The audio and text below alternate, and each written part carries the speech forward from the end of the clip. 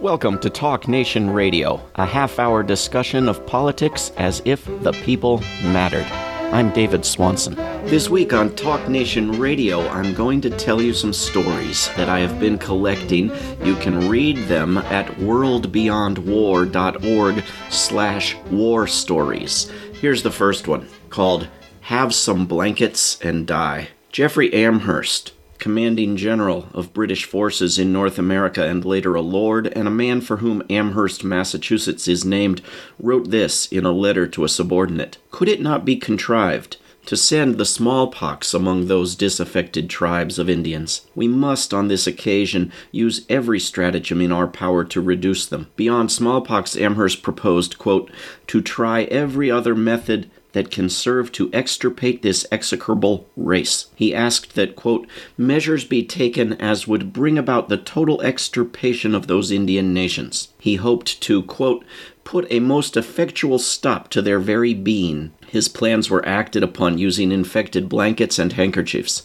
Total extirpation was not achieved. Hundreds of years later, it remains common for members of the U.S. military to describe invaded lands as, quote, Indian country. In 2017, President Donald Trump proposed total destruction, and Senator John McCain proposed extermination for North Korea. This one is called Nobody Had Yet Thought of a Better Way Except Those Who Had. From 1683 to 1755, Pennsylvania's European settlers had no major wars with the native nations, in stark contrast with other British colonies. Pennsylvania had slavery, it had capital and other horrific punishments, and it had individual violence, but it chose not to use war, not to take land without what was supposed to be just compensation, and not to push alcohol on the native people in the way that opium was later pushed on China and guns and planes are now pushed on nasty despots. In 1710, the Tuscaroras from North Carolina sent messengers to Pennsylvania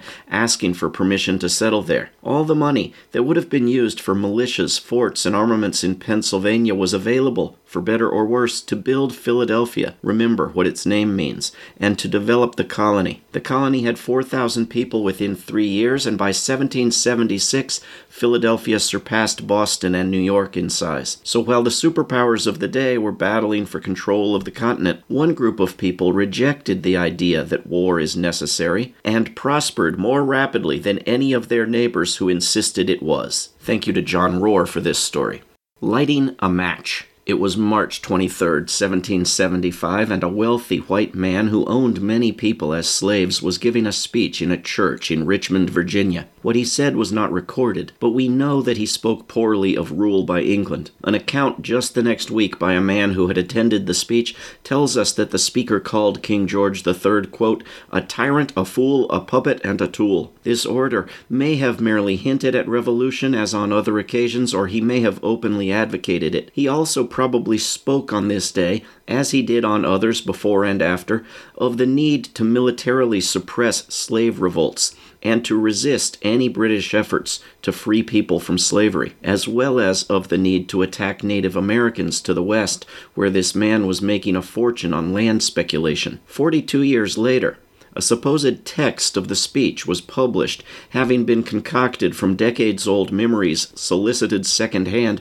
plus sheer invention. The original speaker had long since died, but now we learned that he had spoken against a metaphorical enslavement to England, and possibly even acted out liberating himself from invisible bondage. Words put into his mouth included these: I know not what course others may take, but as for me, give me liberty or give me death. There is no record of Patrick Henry subsequently risking death.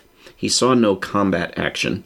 He did, however, campaign against ratification of the U.S. Constitution. His rallying cry, popularizing a war theretofore desired mostly by elites, is sufficient, however, to rank him as a heroic founding father of a sort that people in Canada and Australia must deeply regret lacking. Thank you to Ray Raphael for this story. This one is called, Was That the Rubicon? The native people of his country called him Conotocarius, meaning town destroyer. He was the wealthiest man on his continent, and he ruled fiercely over his fighters. Those who misbehaved were often given 100 lashes with a whip. Kanotokarius tried to increase the punishment to 500 lashes. He led a desperate insurgency against the legitimate government, and a turning point came with the crossing of a river. It was Christmas night when he sneaked his fighters across a wide river and marched them on a sleepy camp of government mercenaries. The insurgents, or what the U.S. State Department would today call terrorists, killed 22, wounded 83, and took about 900 prisoners, as well as seizing their supplies. The attackers' own losses were 5 wounded and 0 dead in the battle, though 2 died from exposure to the cold during the march. Among the group of freedom fighters, or terrorists, choose your term, but apply it also to resistors in Iraq, Afghanistan, Syria, Libya, Pakistan, Yemen, Somalia, Sudan, Niger, Philippines, etc., were James Madison, James Monroe, John Marshall, Aaron Burr, Alexander Hamilton, and their leader, whose other name was George Washington. 235 years later, a giant triumphalist phallic monument to Washington cracked in an earthquake, possibly caused by fracking, while the regime established in that Delaware River crossing war long ago waged wars in several different places around the globe, maintaining a troop presence in 175 countries. This one is called Compensated Emancipation. At the end of the 1700s, the world was dominated by slavery. Slavery was the norm. The vast majority of people on earth were in slavery or serfdom. Before the end of the 1800s, slavery had been outlawed almost everywhere and drastically reduced in its actual presence. Most parts of the world that ended or took steps to virtually end slavery and the slave trade did so without civil wars, driven forward by a non-violent abolitionist movement and some violent slave revolts. The United States dramatically reduced slavery at the cost of 750,000 dead, cities burned, militarism glorified, and seemingly eternal resentment fostered. To suggest that another course was possible is typically met with the facts of how dramatically differently people would have had to think and behave. In other words, an underestimation of the term possible. Incredibly difficult though it was to enact, there was someone who had an idea. From 1856 to 1860, Elihu Burritt promoted a plan to prevent civil war through compensated emancipation, or the purchase and liberation of enslaved people by the government, an example that the English had set in the West Indies, and an approach that would be used in Washington, D.C., but not the rest of the United States, in 1862. Burritt traveled constantly all over the country speaking. He organized a mass convention that was held in Cleveland. He lined up prominent supporters. He edited newsletters. On June 20th, 2013, The Atlantic published an article called "No, Lincoln Could Not Have Bought the Slaves." Why not? Well, the slave owners didn't want to sell. That's perfectly true. They didn't. Not at all. But The Atlantic focuses on another argument, namely that it would have been too expensive, costing as much as $3 billion in 1860s money. Yet if you read closely, it's easy to miss it. The author admits that the war cost over twice that much. The cost of freeing people was simply unaffordable, yet the cost over twice as much of killing people goes by almost unnoticed, as if it were a current Pentagon budget. The Brooks Brothers Aryan. A very popular and famous promoter of wars for the Aryan race had his war costume designed especially for him by Brooks Brothers. In his worldview, the Aryans had come from the Middle East to Germany and from there to England in the form of the Anglo-Saxons, who had moved westward across North America and on to the Pacific, from which they would come full circle to the eventual, and still longed for, conquering of what is now called Iran. In a 1910 lecture at Oxford, this well-dressed Aryan argued in favor of ethnic conquest, claiming that allowing members of conquered peoples to live was slowing the progress of the race. His name was Teddy Roosevelt. The Yankees of the Far East. In 1614, Japan had cut itself off from the West, resulting in centuries of relative peace and prosperity and the blossoming of Japanese art and culture. In 1853, the U.S. Navy had forced Japan open to U.S. merchants, missionaries, and militarism. The Japanese studied the Americans' racism and adopted a strategy to deal with it.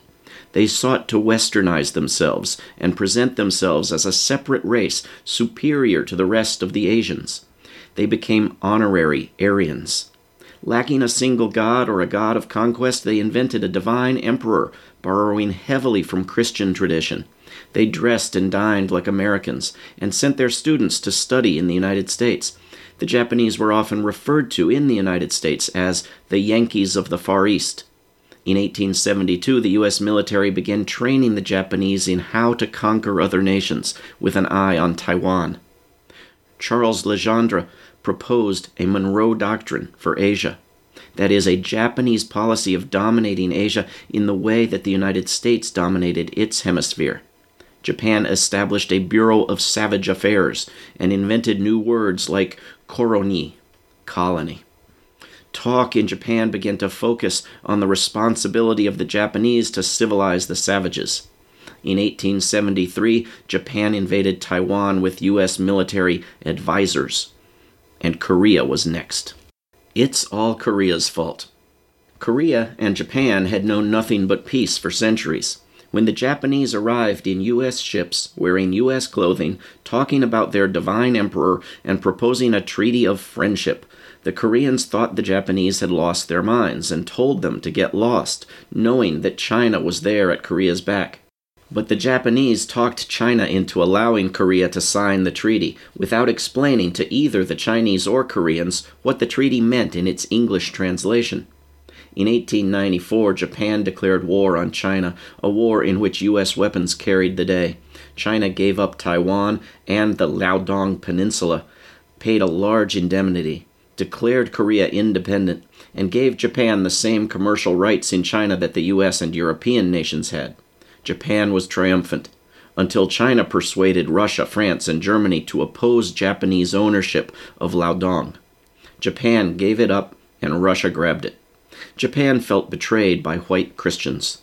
In 1904, President Teddy Roosevelt was pleased with a Japanese surprise attack on Russian ships. As the Japanese again waged war on Asia as honorary Aryans, Roosevelt secretly and unconstitutionally cut deals with them, approving a Monroe Doctrine for Japan in Asia, and handing Japan Korea as a koroni.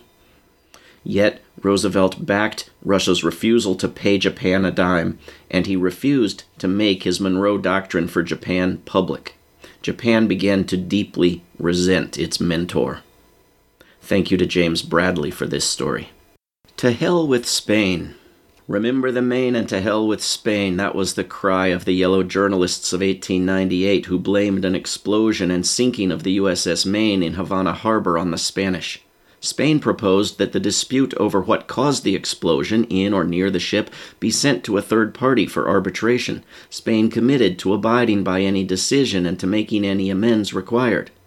To hell with that. The U.S. government preferred to go to war, a war on Cuba, the Philippines, and various Pacific islands. Today, the USS Maine is as widely dispersed as a medieval saint, with one mast on display as a monument in Arlington, Virginia, and another at the U.S. Naval Academy in Annapolis, Maryland, plus anchors from the ship displayed in Virginia, Pennsylvania, Massachusetts, 2 of them, and Maine, as well as guns, propellers, other parts, and plaques made from melting the ship down, now on display in at least 84 other locations around the United States.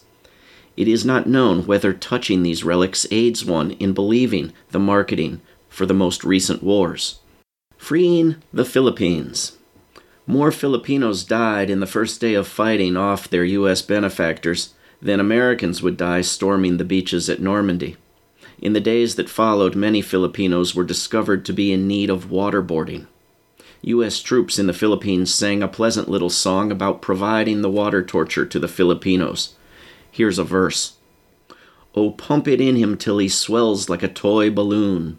The fool pretends that liberty is not a precious boon, but we'll contrive to make him see the beauty of it soon, shouting the battle cry of freedom. How could that fail to work? Sunken ships loosen lips. Germany sank the Lusitania, a horrible act of mass murder. The Lusitania had been loaded up with weapons and troops for the British. Another horrible act of mass murder. But most damaging were the lies told about it all. Germany had published warnings in New York newspapers and newspapers around the United States. These warnings had been printed right next to ads for sailing on the Lusitania and had been signed by the German embassy. Newspapers had written articles about the warnings. The Cunard Company had been asked about the warnings. The former captain of the Lusitania had already quit, reportedly due to the stress of sailing through what Germany had publicly declared a war zone. Meanwhile, Winston Churchill is quoted as having said, "It is most important to attract neutral shipping to our shores in the hope especially of embroiling the United States with Germany." It was under his command that the usual British military protection was not provided to the Lusitania, despite Cunard having stated that it was counting on that protection. U.S. Secretary of State William Jennings Bryan resigned over the U.S. failure to remain neutral. That the Lusitania was carrying weapons and troops to aid the British in the war against Germany was asserted by Germany and by other observers, and was true. Yet the U.S. government said then, and U.S. textbooks say now, that the innocent Lusitania was attacked without warning, an action alleged to justify entering a war. Wait just a minute. Exactly at the 11th hour of the 11th day of the 11th month in 1918, people across Europe suddenly stopped shooting guns at each other. Up until that moment, they were killing and taking bullets, falling and screaming, moaning and dying. Then they stopped, on schedule. It wasn't that they'd gotten tired or come to their senses. Both before and after 11 o'clock, they were simply following orders. The armistice agreement that ended World War I had set 11 o'clock as quitting time. Henry Nicholas John Gunther had been born in Baltimore, Maryland, to parents who had immigrated from Germany. In September 1917, he had been drafted to help kill Germans. When he'd written home from Europe to describe how horrible the war was and to encourage others to avoid being drafted, he'd been demoted and his letter censored. He had told his buddies he would prove himself. At 5 a.m. on 11/11/1918, the armistice was signed.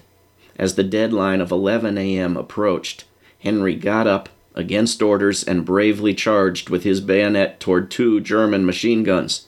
The Germans were aware of the armistice and tried to wave him off. He kept approaching and shooting.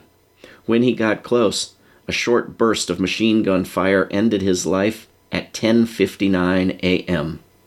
Henry was the last of the 11,000 men to be killed or wounded between the signing of the armistice and its taking effect. Henry Gunther was given his rank back, but not his life. Armistice Day. Each year, for a lot of years, there was a remembrance on November 11th. The U.S. Congress called Armistice Day a holiday to, quote, perpetuate peace through goodwill and mutual understanding between nations, a day dedicated to the cause of world peace. When church bells rang their bells at 11 o'clock, that was what they meant. It was a holiday for peace, and it lasted as long as the idea of peace did. Outlawing war. A lawyer in Chicago named Salmon Levinson had an idea. If you could ban dueling, why couldn't you ban war? He built a popular movement that did just that. Until 1928, war was legal. Its outlawing, by means of all the wealthiest nations on earth signing and ratifying the Kellogg-Briand Pact, was the biggest news story of 1928. Wars were prevented. After World War II, the losers were prosecuted for the new crime. Wealthy nations never went to war with each other again. Conquest and colonialism virtually ceased. Territorial gains through war were restored to 1928 borders. The number of nations on Earth quickly doubled as it became relatively safe to exist as a small country. But the outlawing of war was never accompanied by disarming of weapons. In fact, the arming and funding of future enemies became a growing industry from that day to this. The law was twisted at Nuremberg and Tokyo and in the United Nations Charter into a ban only on aggressive and non-UN authorized wars. The 5 biggest weapons dealers and war makers were given veto power in the Security Council. Endless rules were invented for proper wars. The idea that war was a crime was intentionally forgotten. If anyone mentions it nowadays, the response is that war exists and is therefore not a crime. A response that seems to work only in this instance and not for any other crimes, all of which exist or there would be no point in criminalizing them. The Great Depression, or preparation by mule. In the 1930s, the U.S. military expanded into the Pacific.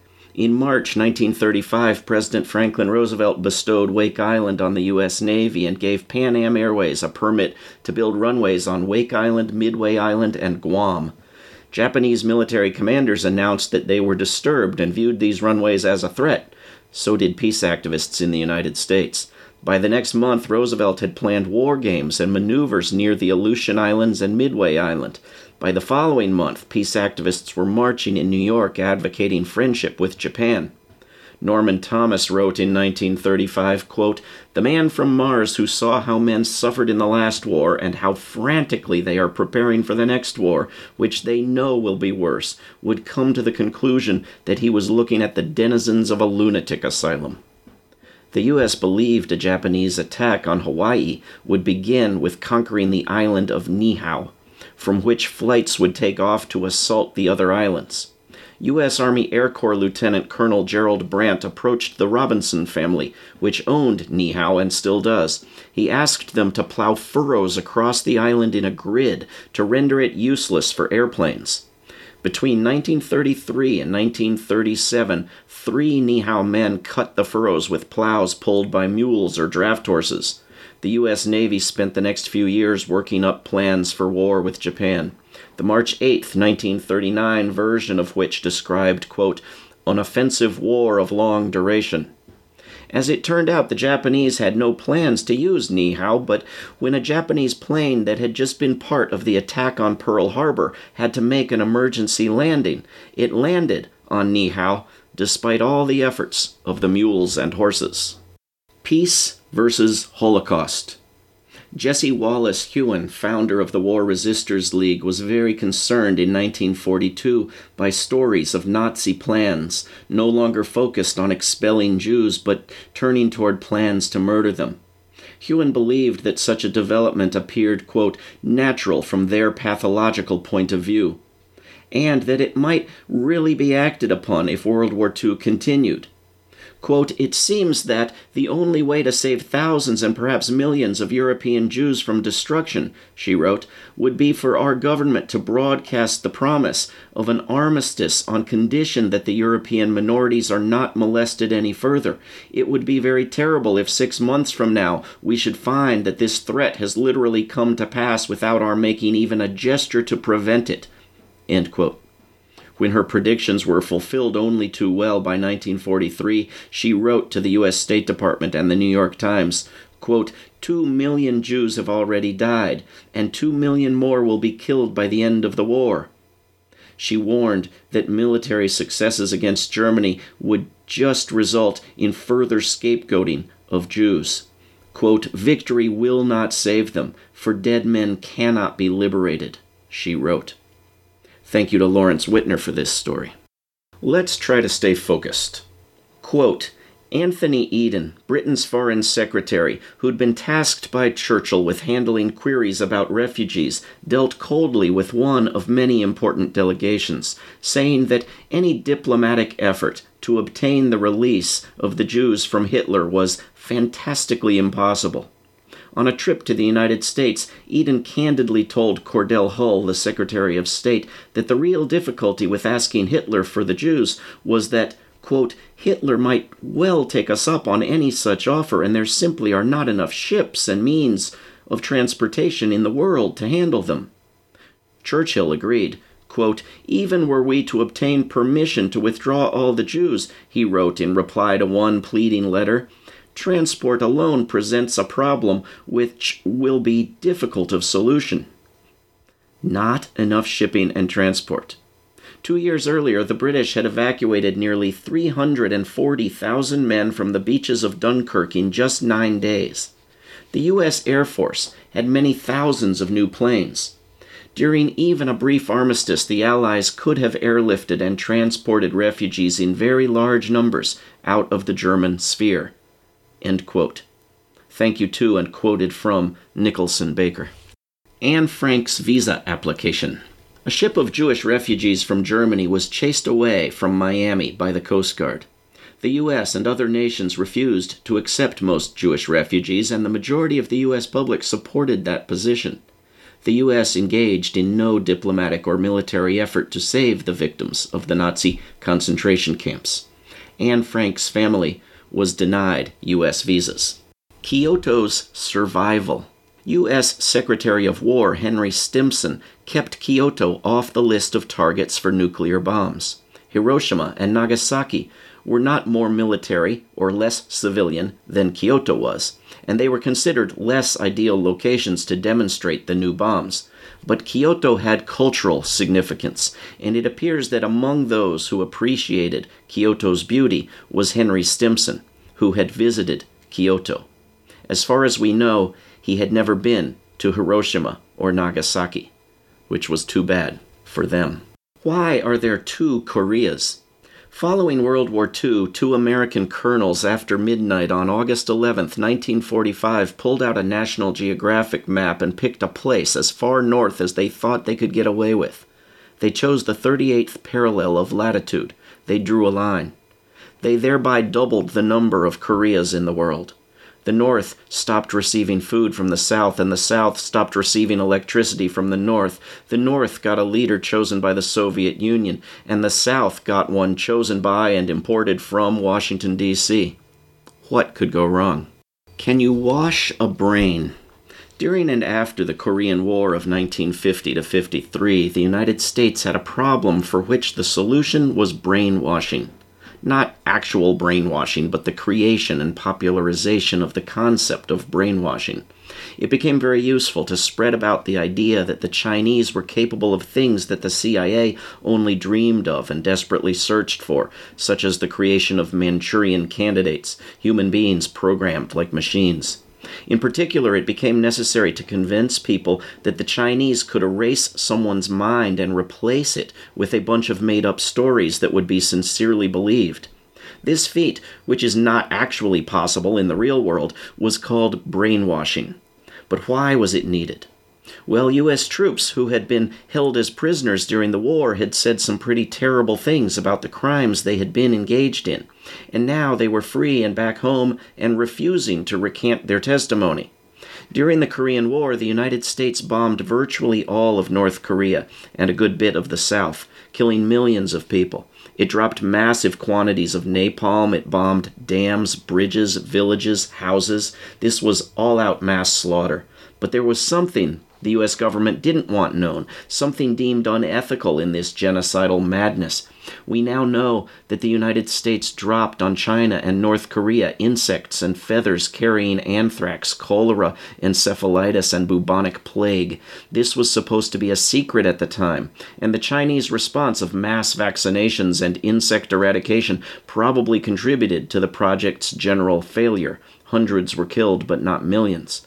But members of the U.S. military taken prisoner by the Chinese confessed to what they had been a part of, and confessed publicly when they got back to the United States. It was quickly discovered to everyone's great relief that these poor souls were victims of brainwashing. This is Talk Nation Radio. I'm David Swanson. All past shows can be heard at davidswanson.org. Talk Nation Radio is produced in Charlottesville, Virginia, and syndicated by Pacifica Network. There is no way to peace. Peace is the way.